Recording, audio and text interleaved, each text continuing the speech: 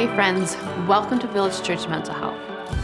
Today we're going to be having a conversation on when do I go get help? When is it that the things that are going inside of my heart and my mind and my body, they're getting to a place that I need to solicit the help of someone else to get past these and to begin to grow and heal and make some changes? Today, I'm going to be giving you a framework that kind of revolves around 3 different points of this is how we know that it's time to go get help. But before that, I just want to give a disclaimer and say, you go get help as soon as you know that you need to go get help. I'm going to hopefully give you a reference point for when this is really getting into diagnosing territory, but I can't tell you how much that the scope of mental health would change if all of us just sprang on the opportunity to go get help from a friend, from a mentor, from a pastor, from a small group leader, from whoever it is, right when we began to have that awareness that something isn't right here. Because you see, all of us, whether it's diagnosable yet or not, we all have tendencies and we all have traits towards different things in our story that lead us and want to call us towards a path of unhealthy living.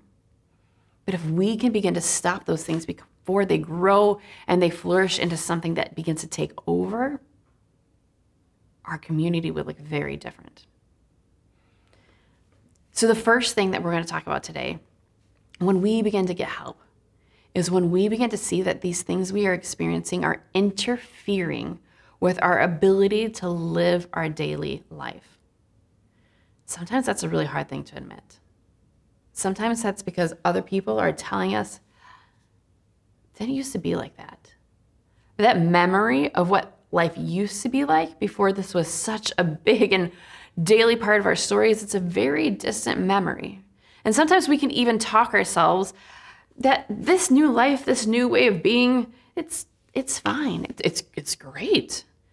And as we talked about before last time, in the way we build feedback solutions, that's where we need the community of voices speaking into our life to be able to remind us, no, this isn't great. And this is not who God has created you to be. So the first thing is when it begins to interfere with our daily life. The second thing is when we begin to meet what we call different criteria for a diagnosis. So in today's modern, wonderful world, all it really takes is you being able to Google what would be the diagnostic criteria for, let's say, generalized anxiety disorder. Immediately, you would have a wealth of information at your fingertips where you would begin to see, this is what actually the professionals have been trained to look at and identify in me in order to diagnose me with something. So let's take generalized anxiety disorder, as we sometimes call it, GAD, as an example. The diagnostic criteria for that are the presence of excessive anxiety and worry about a variety of topics, events, or activities. Worry occurs more often than not for at least 6 months and is clearly excessive, right? So there's time frames in there. There are limits, and it's excessive is how it's being described. The worry's experience is very challenging to control. The worry in both children and adults may easily shift from one topic to another. It's not a phobia. It's not something particular. It's just the worry. It bounces around from place to place. The anxiety and worry are accompanied by at least 3 of the following physical or cognitive symptoms. And in children, it's actually just 1. There's a sense of edginess or restlessness. They get tired easily, more fatigued than usual, impaired concentration, or feeling as though their mind just goes blank sometimes. Irritability, which may or may not be observable to others, because maybe they keep it all in, but in their mind they're thinking, good gravy, what are you doing right now?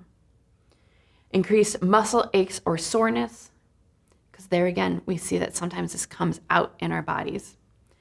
And difficulty sleeping, due to trouble falling asleep, staying asleep, restlessness at night, or unsatisfying sleep. So that's just an example of so many times when we're looking at what this diagnosis looks like, actually available on the internet. Now, you can't diagnose yourself. You can't totally be like, now I have diagnosed myself with generalized anxiety disorder. But what this information does do is that oftentimes it can give you a starting point to be able to be like, oh, I have all of those. Maybe actually this is something that I need to go get help with. Because I wasn't totally connecting that my muscle aches were maybe connected to my anxiety, but they're tied together. And I would absolutely encourage you, as you look at this diagnostic criteria, for you to begin to move towards getting help. And the third way that I like to look at is to kind of begin to build maybe a little bit more of a detailed structure for what it looks like to diagnose our fruit.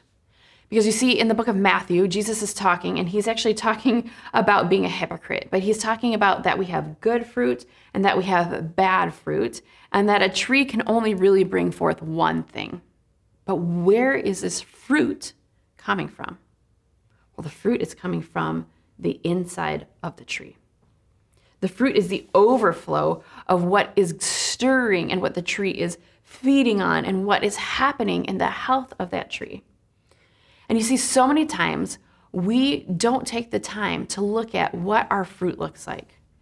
I know so many times people who are caught up, particularly in the midst of anxiety, it's such a whirlwind. It's such a tornado of feelings and experiences, both in our mind and our body. And we have rapid heart rate. We have shortness of breath, many stomach aches, all sorts of different digestive problems can be a part of this. Racing mind, feeling lightheaded, wanting to avoid a lot of different circumstances, having sometimes like a very odd sense of doom that just kind of everything's going to go bad, just kind of hangs over everything. Feeling disoriented, having a hard time making decisions, muscle aches or restlessness, soreness, like we talked about, right? Those sleep disturbances, irritability, brain fog, fatigue, sweating, shaking, having a tremor, and just a general sense of weakness. These things are our body shouting to us, trying to communicate clearly to us, something is not okay in what is going on. But oftentimes, when we're in the midst of this experience of anxiety, it's very hard to kind of pull all these experiences into one list and see, oh, it's kind of a big picture. It's got lots of different facets, and actually there's lots of different things that I just keep persevering through, but these are not the way that my body and my mind were created to work. And as we begin to diagnose, I want to look at 4 different things that I think are helpful for us to look at to begin to see, okay, in this anxiety, I can oftentimes feel lost and confused, overwhelmed, and like my head is spinning. And I don't know about you, but I perpetually have had a messy room most of my life, to the point where I'm like, oh, this is extremely overwhelming. Anytime I go into a hoarder's house, right, it's an extremely overwhelming feeling to walk in and think, where do we even start? So I hope that in our time today, I'm helping you to articulate, where do you start? And the first place I want you to start is I want you to begin to look at, what do I need to admit is going on? I have an app, and it's for my plants because I'm a plant mom.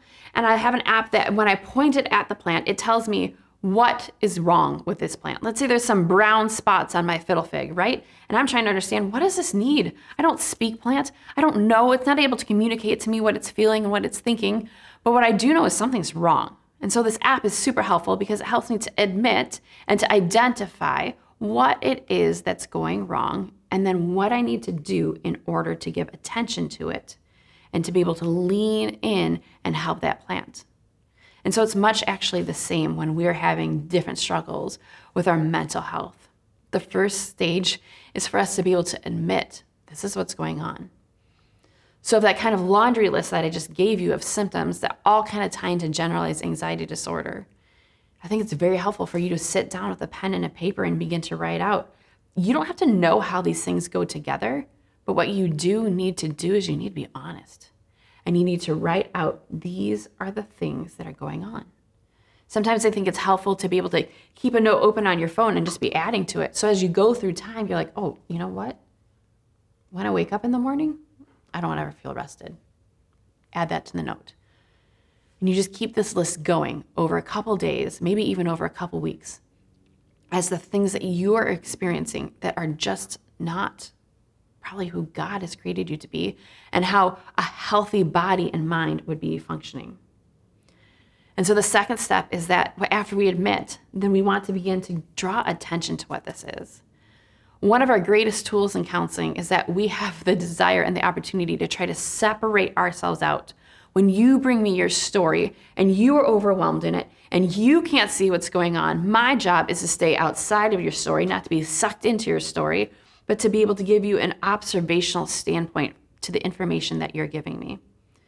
But this is actually one of the greatest tools that we can use in our own understanding of our own hearts, is to be able to take the time to try to look at this from a third person perspective. If you were looking at a friend who is describing these circumstances to you, what would you say to them? What would you see is going on?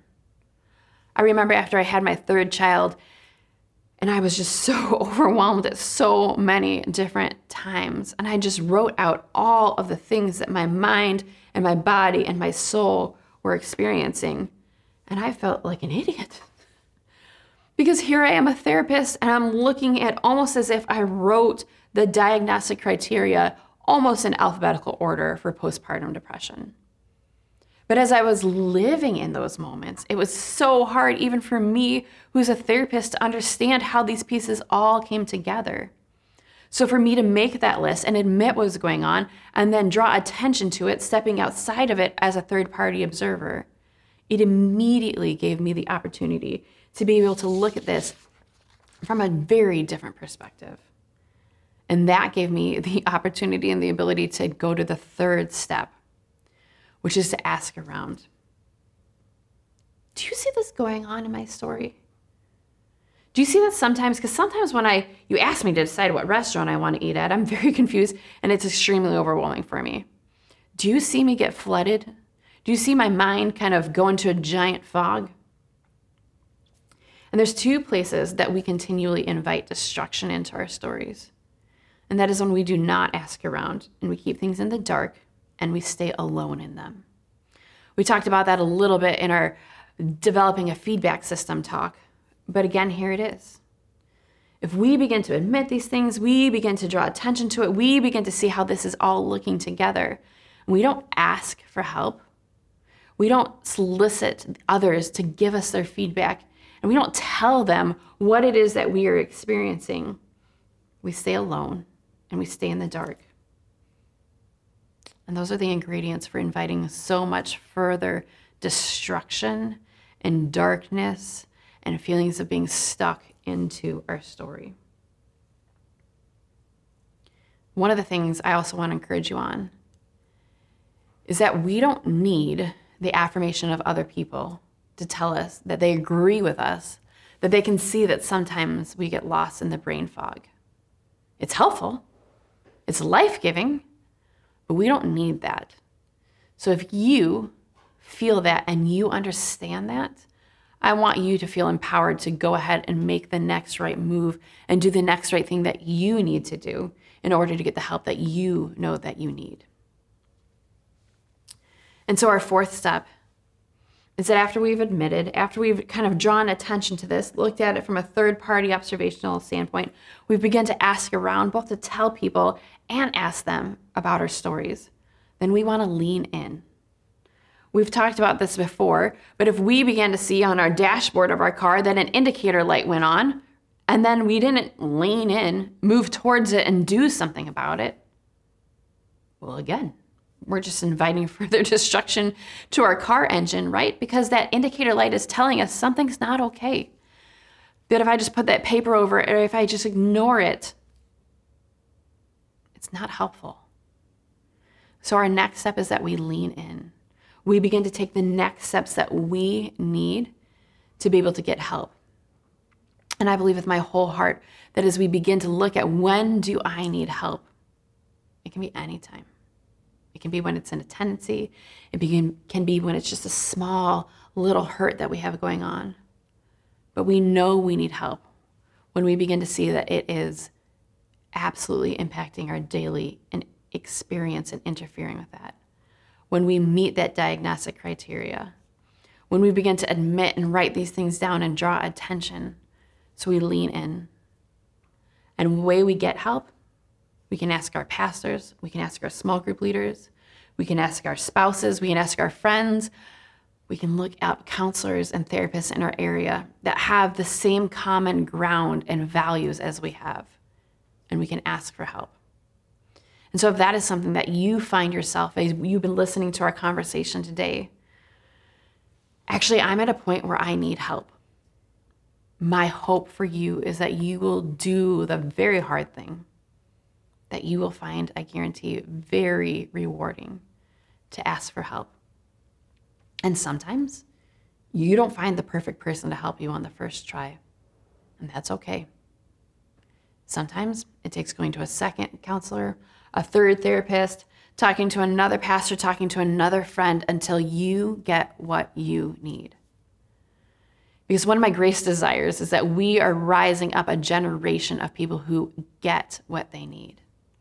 That when you begin to understand, I need something and I need help, you may not know how to ask for it directly because your mind still might be spinning, but you seek to get what you need and you do not stop until you get what that is. So I hope that our conversation today has been helpful for you to understand what your next step is in getting help. I pray that you have the courage to take that step. But until next time, press on.